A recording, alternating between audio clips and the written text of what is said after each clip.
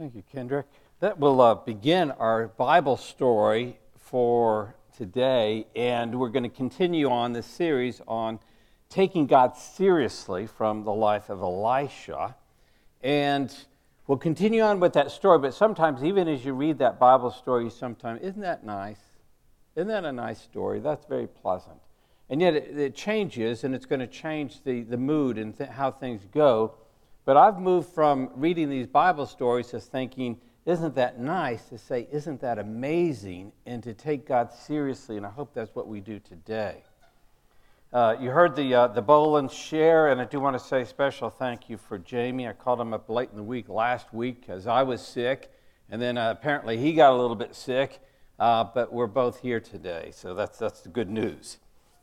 People ask me what I had. It was not COVID. It was a bad cold, as opposed to the good colds that you all get. I had a bad cold, so that's what it was. Let me just make a couple announcements before we have a time of prayer. Two of the very dear saints in this church have gone to be with the Lord this week, and I want you to be aware of that. So we've been asking to pray for Gordon Jennett. And it was last Monday that he went to be with the Lord. His family was there, present with him. I met with the family for a couple hours yesterday. And they are, again, it's an amazing thing to think about. Gordon was a blessing to this church. And as an elder in this church, as a man of God, and it was very evident how much he was loved by his family and appreciated and loved by this church as well. And many of you know he was the key leader that got Subi Renewed done, this building, on time, on budget. I give Gordon all the credit as we praise God for his service. His funeral service will be held here in the church at 10 o'clock on Friday morning, and so you are certainly welcome to come and join. And then Iris Cooper. And Iris was another dear saint, and when we were doing the Subi Renewed program, we wanted to look back at history. She was one that we interviewed because she had these remembrances of Roy Raymond and some of the very fine Bible teachers that were part of this church congregation. But Iris is with the Lord as well. Her service will be on Tuesday at Caracutta at 3:15 in the afternoon. And again, you're welcome to join the family and friends for that service. We want to just give thanks to the Lord for the faithful people He's brought into this church. And we recognize some are with the Lord, and many still just serve faithfully, but we just want to thank God for those great saints.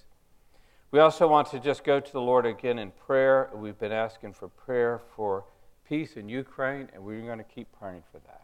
Let's go to the Lord in prayer. If you have a personal prayer request, just bring it to God right now. Give Him thanks for who He is. Recognize His presence, and the power of the Spirit, and that prayer changes things. Father, you are an awesome God, worthy of all praise, glory, adoration. And we are your people, the sheep of your pasture. We hear your voice and the voice of our Lord Jesus Christ, the good shepherd who has laid down his life for us. And Lord, we thank you for Subi Church. We thank you for the great history that we have, and even the missions emphasis that is part of this church remains an emphasis because we believe in the gospel, we believe in the power of God, we believe in the resurrection of Jesus Christ, and we believe that you are still working and saving and changing lives.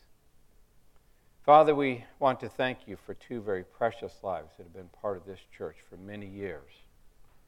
For Gordon Jennett, I just want to give you praise for the friendship that I've had with him, the partnership in ministry, and just the influence that he has had on this church. And sometimes it has been behind the scenes, but I thank you for his godly leadership.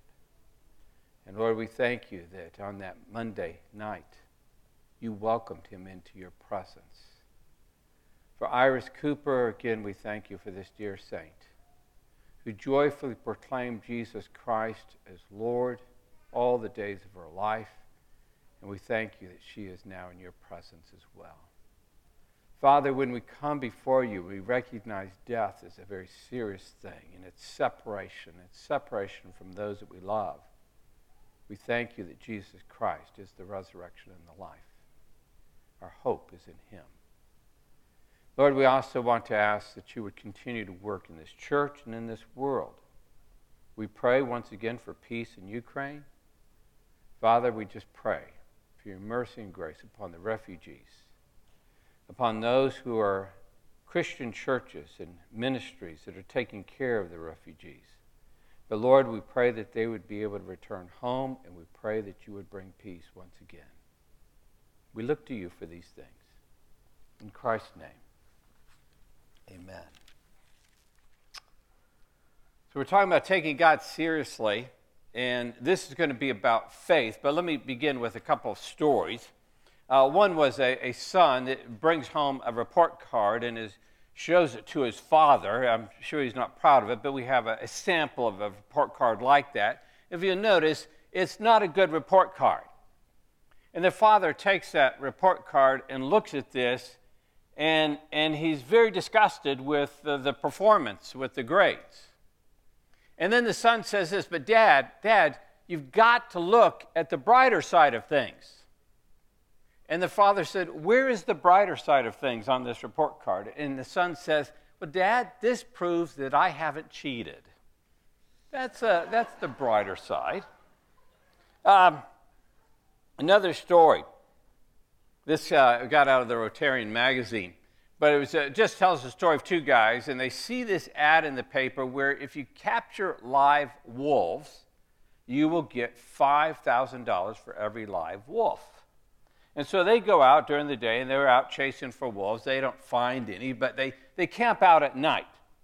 And as they're camping out, one of them, Billy, wakes up, and he sees that he is surrounded by a pack of wolves. So this is not that scene. This is an animal surrounded by a pack of wolves, but you get the idea. They are surrounded by these wolves. And then Billy looks at these wolves, and he can see in the moonlight that they've got that, they've just got that grimace, that they're showing their teeth, and they are ready to attack. And so he wakes up his mate who's next to him sleeping. He says, Jed, wake up. We're rich. That's the brighter side of things. Now, I tell these stories because sometimes when people and some outside the church will look at Christian faith, and they will look at our faith as if they're like these stories. We're just trying to look at the brighter side of things. But it's not really reasonable often. That somehow we're sprinkling some faith fairy dust over a very difficult situation, and that just makes us feel better. What I want to talk about is this. Biblical faith is not simply looking at the brighter side of life, not just looking for the silver lining. Faith is looking at that darkness and believing in the God of the Bible. Faith is trusting in God. Now, last week, a couple of weeks ago, we looked at the story of a very destitute widow. So she had two sons, and she's a widow. Her husband has died, and she is in poverty and in debt. And God cares about that widow. Today, we're going to look at another woman in ancient Israel. Again, we don't know her name, but she's not a poor widow. She's married and she's wealthy. But again, we see God at work in her life. Now, what I want you to do is think about this. What do I have in common with a woman in ancient Israel? Everybody here, what do we have in common with that woman in ancient Israel? And the first thing is this: we're going to take God seriously. We've got to take God seriously. The second thing is this: that seriousness in taking God results in faith. Without faith, it is impossible to please God. How can we take God seriously without faith? And then finally, I want to talk about hope of the resurrection. And that's where we're going to go, is hope of the resurrection. And as we think about that today, I've announced two of our dear saints who are with the Lord. Absent from the bodies, be present with the Lord. But 1 Corinthians our 1 Thessalonians 4 tells us is this: we grieve, but not like those who have no hope, because those who are dead in Christ, get it, dead in Christ, will rise first when Christ comes in his glorious return. In other words, we believe in a resurrection. Let me talk about that as we look at our story. Look with me at 2 Kings chapter 4, beginning verse 18. And I'm going to continue the story that we began reading in our Bible reading. It's a long story, but we need to hear every verse. I'm going to ask you to stand. I'll read from verse 18 through 30. So remember, a child has been born to this woman. Verse 18. The child grew. One day he went out to his father, who was with the reapers. He said to his father, "My head, my head." His father told his servant, "Carry him to his mother." After the servant had lifted him up and carried him to his mother, the boy sat on her lap until noon, and then he died. She went up and laid him on the bed of the man of God, and then shut the door and went out. She called her husband and said, "Please send one of the servants and a donkey so I can go to the man of God quickly and return." "Why go to him today?" he asked. It is not the new moon or the Sabbath." "That's all right," she said. She saddled the donkey and said to her servant, "Lead on. Don't slow down for me unless I tell you." So she set out and came to the man of God at Mount Carmel. When he saw her in the distance, the man of God said to his servant Gehazi, "Look, there is the Shunammite. Run to meet her and ask her, 'Are you all right? Is your husband all right? Is the child all right?' 'Everything is all right,' she said. When she reached the man of God at the mountain, she took hold of his feet. Gehazi came over and pushed her away, but the man of God said, 'Leave her alone. She is in bitter distress. But the Lord has hidden it from me and has not told me why.' 'Did I ask you for a son, my Lord?' she said. 'Didn't I tell you, don't raise my hopes?' Elisha said to Gehazi, 'Tuck your cloak into your belt, take my staff in your hand, and run. Don't greet anyone you meet, and if anyone greets you, do not answer. Lay my staff on the boy's face.' But the child's mother said, 'As surely as the Lord lives, and as you live, I will not leave you.' So he got up and followed her." This is God's word. You may be seated. There's obviously going to be more to the story, but I want to bring out 3 points from this text. First, our faith is always expressed in actions. So we have this story of the Shunammite woman. And so I'm just going to give you a brief look at the map and just show you where we're talking about in Israel. So we see Shunem, and then there's Mount Carmel, and that's where she's going to be heading back and forth from that area.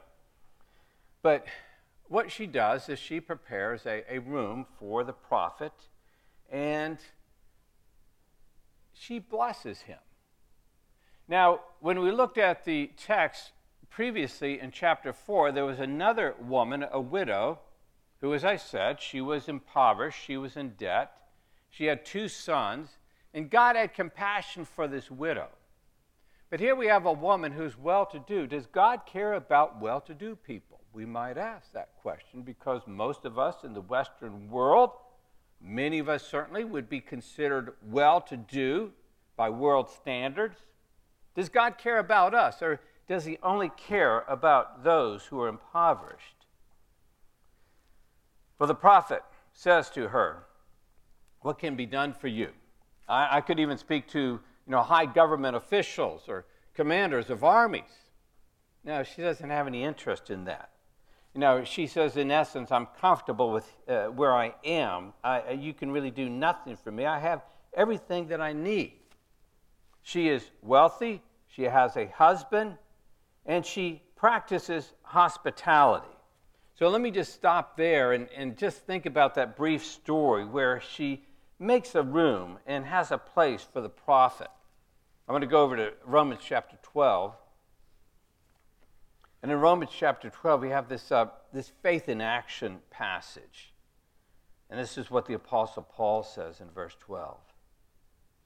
Or verse 11. "Never be lacking in zeal, but keep your spiritual fervor serving the Lord.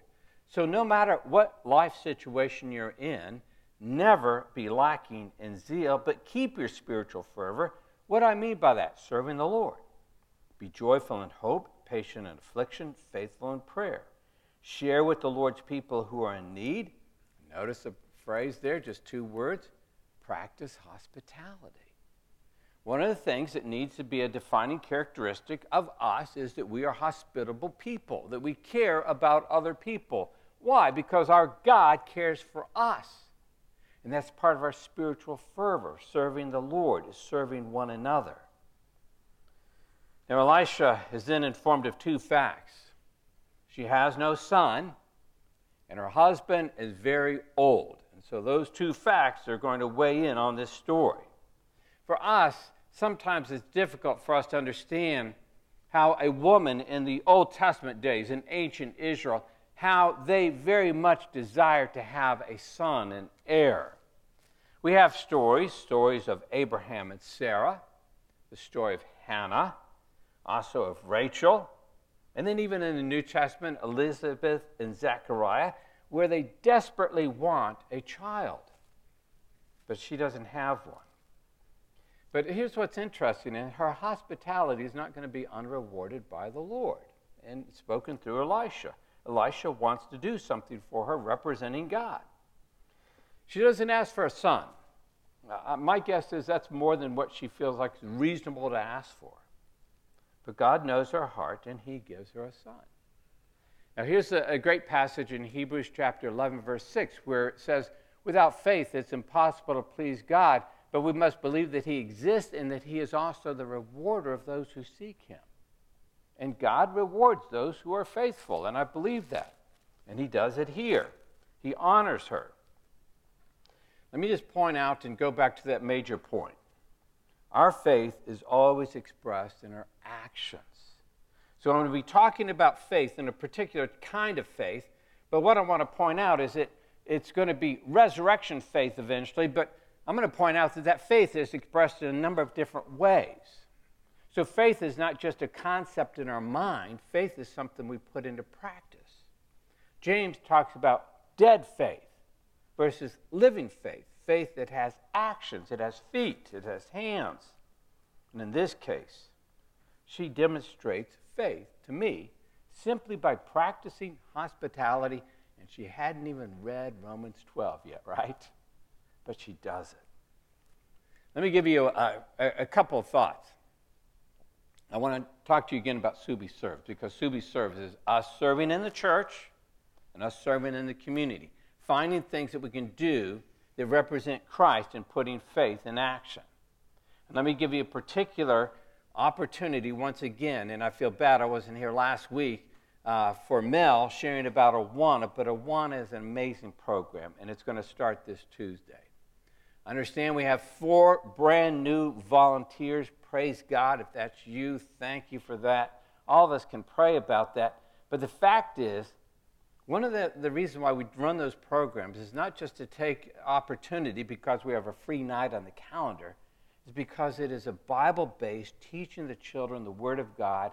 And just like we're memorizing Scripture at Subi, they memorize Scripture. And that's how they gain merit points. And it's an amazing program. So let me encourage you. If you're still considering serving at Awana, it's not too late. Call up the church office. Let us know you're interested. It's a great ministry. Here's the second idea. Faith is tested when the goodness of God is veiled. Again, we just read this passage, but let me give you a brief bio of the son. So first, she gave birth to a son, verse 17. Second, the child grew, verse 18. Then in verse 19, out in the field, he cries, my head, my head. And then verse 20, he dies. That's the biography of this little boy. God gives a gift and then takes it back. But here's what's interesting to me. The reaction of this woman, this Shunammite woman, how she responds, and I'm going to suggest that she responds by believing in God's goodness. You think about the finality of death and how we view death, but I want you to think about how she viewed it. So what we see is her activities and her words. She places the child on Elisha's bed. Now, these things are kind of odd to us. They're a little bit bizarre if you think about it. She places the child on Elisha's bed. She goes to Elisha without speaking of the son. And so even when she's questioned by her husband, she doesn't say what his condition is. She just says, it's all right, I'm going to go see him. And then when she talks to Gehazi, she simply says, everything's all right. What she was saying, I think, was making these actions and behaviors out of faith. Now, why does she do this? Some commentators look at this passage and say faith is oozing out of verses 28 and 30 in particular. But she goes to the man of God and she clings to him and she says, as surely as the Lord lives and as you live, I will not leave you. Why is she doing that? Well, just think about it. Elisha is God's representative on earth. When she is clinging to that man of God, she is clinging to God. Now, I recognize he's a human, he's a prophet, but she would view him as the living Word of God. And she's going to cling to him and basically say, I'm not going back unless you come with me. And she's going to cling to that hope. Her actions are not normal. No, normal, when someone dies, there's a burial, there's grief, and that's it. But you don't see those reactions going on here. What she does is that she, I believe, is maintaining faith. What kind of faith? Faith that God can raise the dead. I think that's what she's doing here. Let me read from Dale Ralph Davis in his commentary. He says this. So where does she turn? This is after the death of her child. Where can she go? Only to the same God who has perplexed her. There's no one else to whom she can go. What can you do when God's mercy is turned to malice? Take the bitter distress, and in it, keep clutching at the God you don't understand. We have a word for that. Faith. That's faith in action. In times of darkness, in times of grief, in times of distress, where do we turn? We turn to the only one who can help us, our God. Faith is that response is when we don't understand, when we're grieved and perplexed and riddled with questions, but faith is still our response. It's still our response. There's a great hymn of our faith called The Solid Rock. My hope is built on nothing less. And this is the second verse. When darkness veils his lovely face, I rest on his unchanging grace. In every high and stormy gale, my anchor holds within the veil. On Christ the solid rock I stand, all other ground is sinking sand. All other ground is sinking sand. What the hymn writer recognizes is sometimes we go through these times of darkness, and the grace of God, the mercy of God, the love of God is veiled. It is. And we acknowledge that. We've just not seen it. And yet, what do we do in those times? So what the hymn writer says is, I rest on his unchanging grace. What Paul will later say, my grace, Jesus will say to Paul, my grace is sufficient for you. Cling to that. And that's what we cling to by faith. Christ's glory is veiled on earth. God's goodness is sometimes veiled. But faith sees through the darkness. Let me give you another activity, and this is by way of application, but again, I'm going to give you twofold activity. We talked, and Chin has already said we're going to do another nourish, and this will most likely be my last nourish at Subi. And one of the things I want to do is I want to talk about Job, because I think Job is an amazing story, some of the most wonderful literature ever written.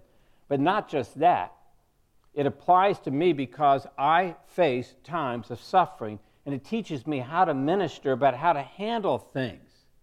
And you go into and you enter into the story with Job, and you enter into that sorrow and suffering, and you're perplexed with him. And we may see a little glimpse of what's going on in heaven, but he doesn't. And sometimes we're like Job. We don't see what's going on in heaven. We see what's happening here, and we're perplexed. And we don't know how to handle it. And one of the things a beautiful story of Job does is it helps us understand the sovereignty of God and suffering. And it helps us in our own life and as we minister to others. My conviction is this: faith is not something we just tap into when we need it. Faith is something that has to be built upon. And when we build upon that, then we can tap into it. But we don't invent it in times of suffering. We don't invent it in times of grief and in times when we are perplexed and we do not understand what's happening. We don't just invent our faith. It's what we fall back on. It's what we rest on. It's what we stand on in those difficult times. So I'm going to encourage you. We do have a few spots left with Nourish. It's a fellowship time, but we are going to do Job, and I think it's the best way to do Job, in my opinion, is we get to do 5 weeks just studying the book of Job from the beginning to the end, and it's an amazing study. The other thing I want to say in relation to this is when it comes to faith, this is not something we just look for when we need it. If things are going well in your life, if you're saying, yeah, things are cruising along, we're doing well, we're past COVID, we're doing a lot of things well, it's the time you build faith. It's the time you build your trust and hope in God. Because faith is tested, and it will be tested. And God's goodness will be veiled at times. But when it's tested, it stands, because our hope is in Christ. One more idea. I want to get to this idea, resurrection faith. And resurrection faith is our living hope. Again, I want to say this very clearly. I believe in resurrection faith. I'm not saying that just because I want to put a nice spin on things. A friend of mine died this week, but I don't want to put just a nice spin on that and say, oh, I'm going to see him again, as if I don't believe it. I actually believe in resurrection faith. The dead in Christ will rise first, then we who are alive will be caught up together with him in the air, and thus we will always be with our Lord. It's the faith that we have, but what I find interesting is this woman, who we don't even have her name, has resurrection faith. So let me pick up the story in verse 31. Gehazi went on ahead and laid the staff on the boy's face. And there was no sound or response, so Gehazi went back to meet Elisha and told him, the boy has not awakened. When Elisha reached the house, there was the boy lying dead on his couch. He went in and shut the door on the two of them and prayed to the Lord. Then he got on the bed and lay on the boy, mouth to mouth, eyes to eyes, hand to hand.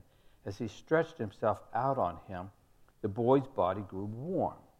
Elisha turned away and walked back and forth in the room. And then he got on the bed and stretched out on him once more, and the boy sneezed 7 times and opened his eyes. Elisha summoned Gehazi and said, call the Shunammite. And he did. When she came, he said, take your son. She came in, fell at his feet, and bowed to the ground. Then she took her son and went out. I take it that all the action preceding this, how she responded preceding was leading up to this moment. Somehow she believed that the God who gave her a son could also bring that son back to life. That's why she's reacting in the way she does. Let me point out, a faith tested is a faith strengthened.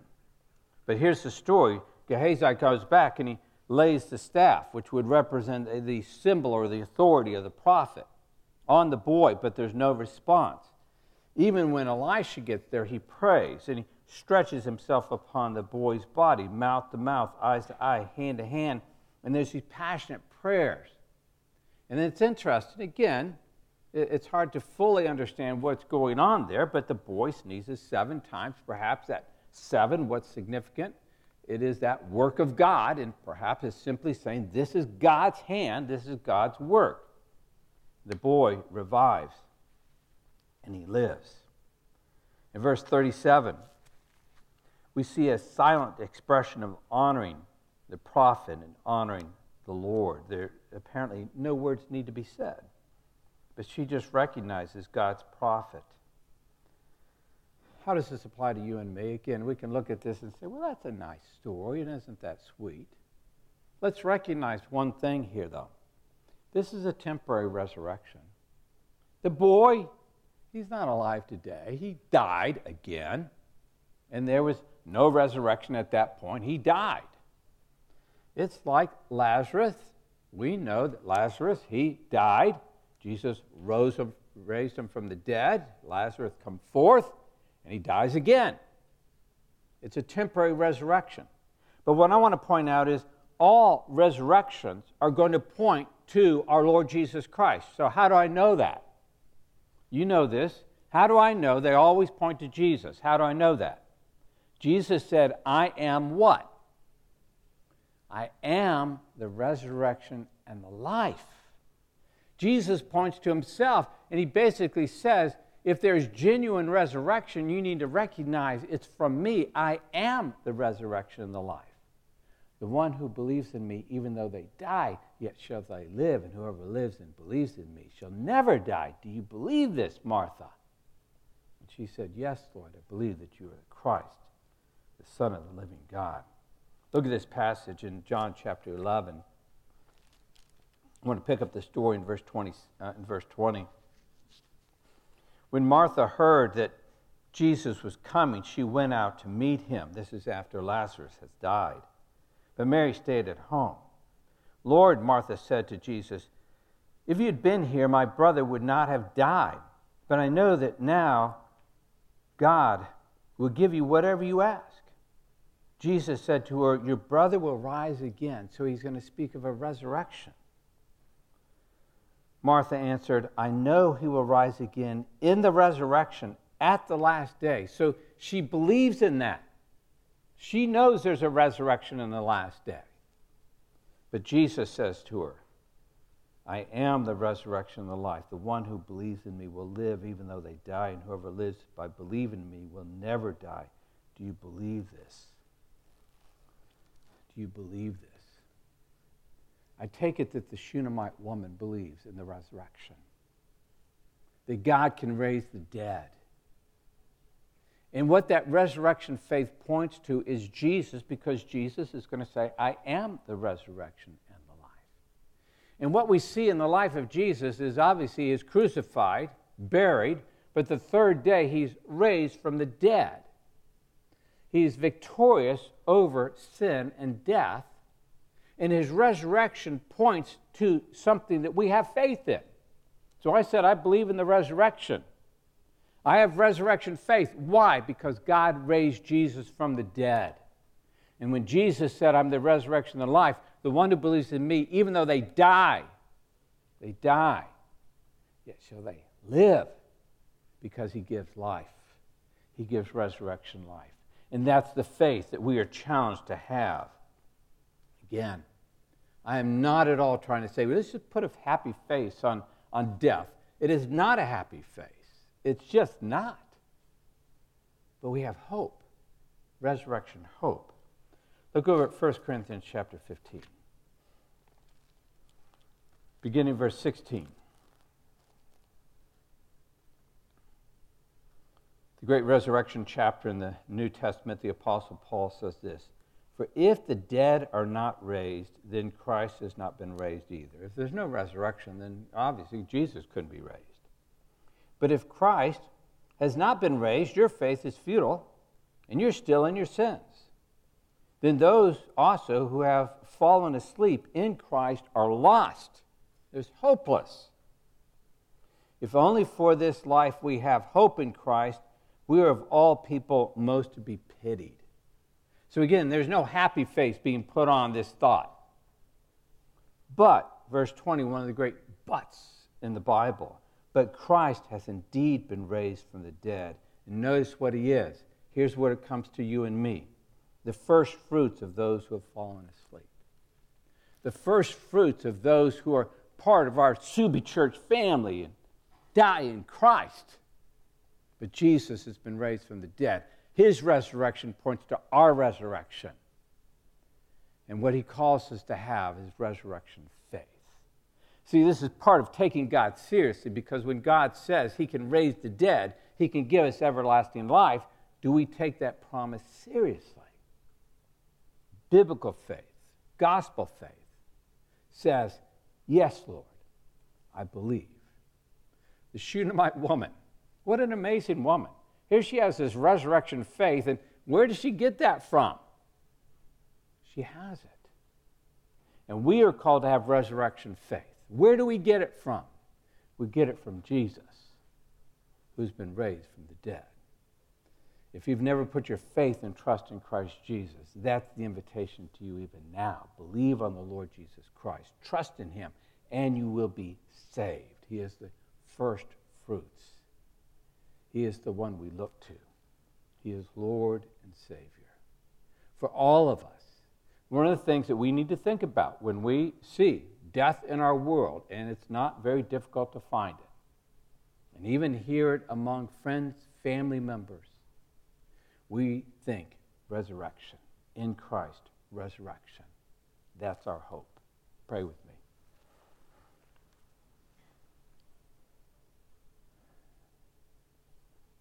Father, I recognize that the world may not understand this faith that we proclaim. But we look at it not as wishful thinking or putting a nice spin on something or trying simply to encourage one another with an untruth, but to encourage one another with these words: Jesus Christ has been raised from the dead, and he is our hope, our salvation, our Savior. Father, I pray for any who do not have that hope right now. I pray that they would put their trust in you, that they would confess their sins, acknowledge a need for a Savior, believe that Jesus, who died on the cross, was buried and raised the third day, is the hope of the world. In Christ's name.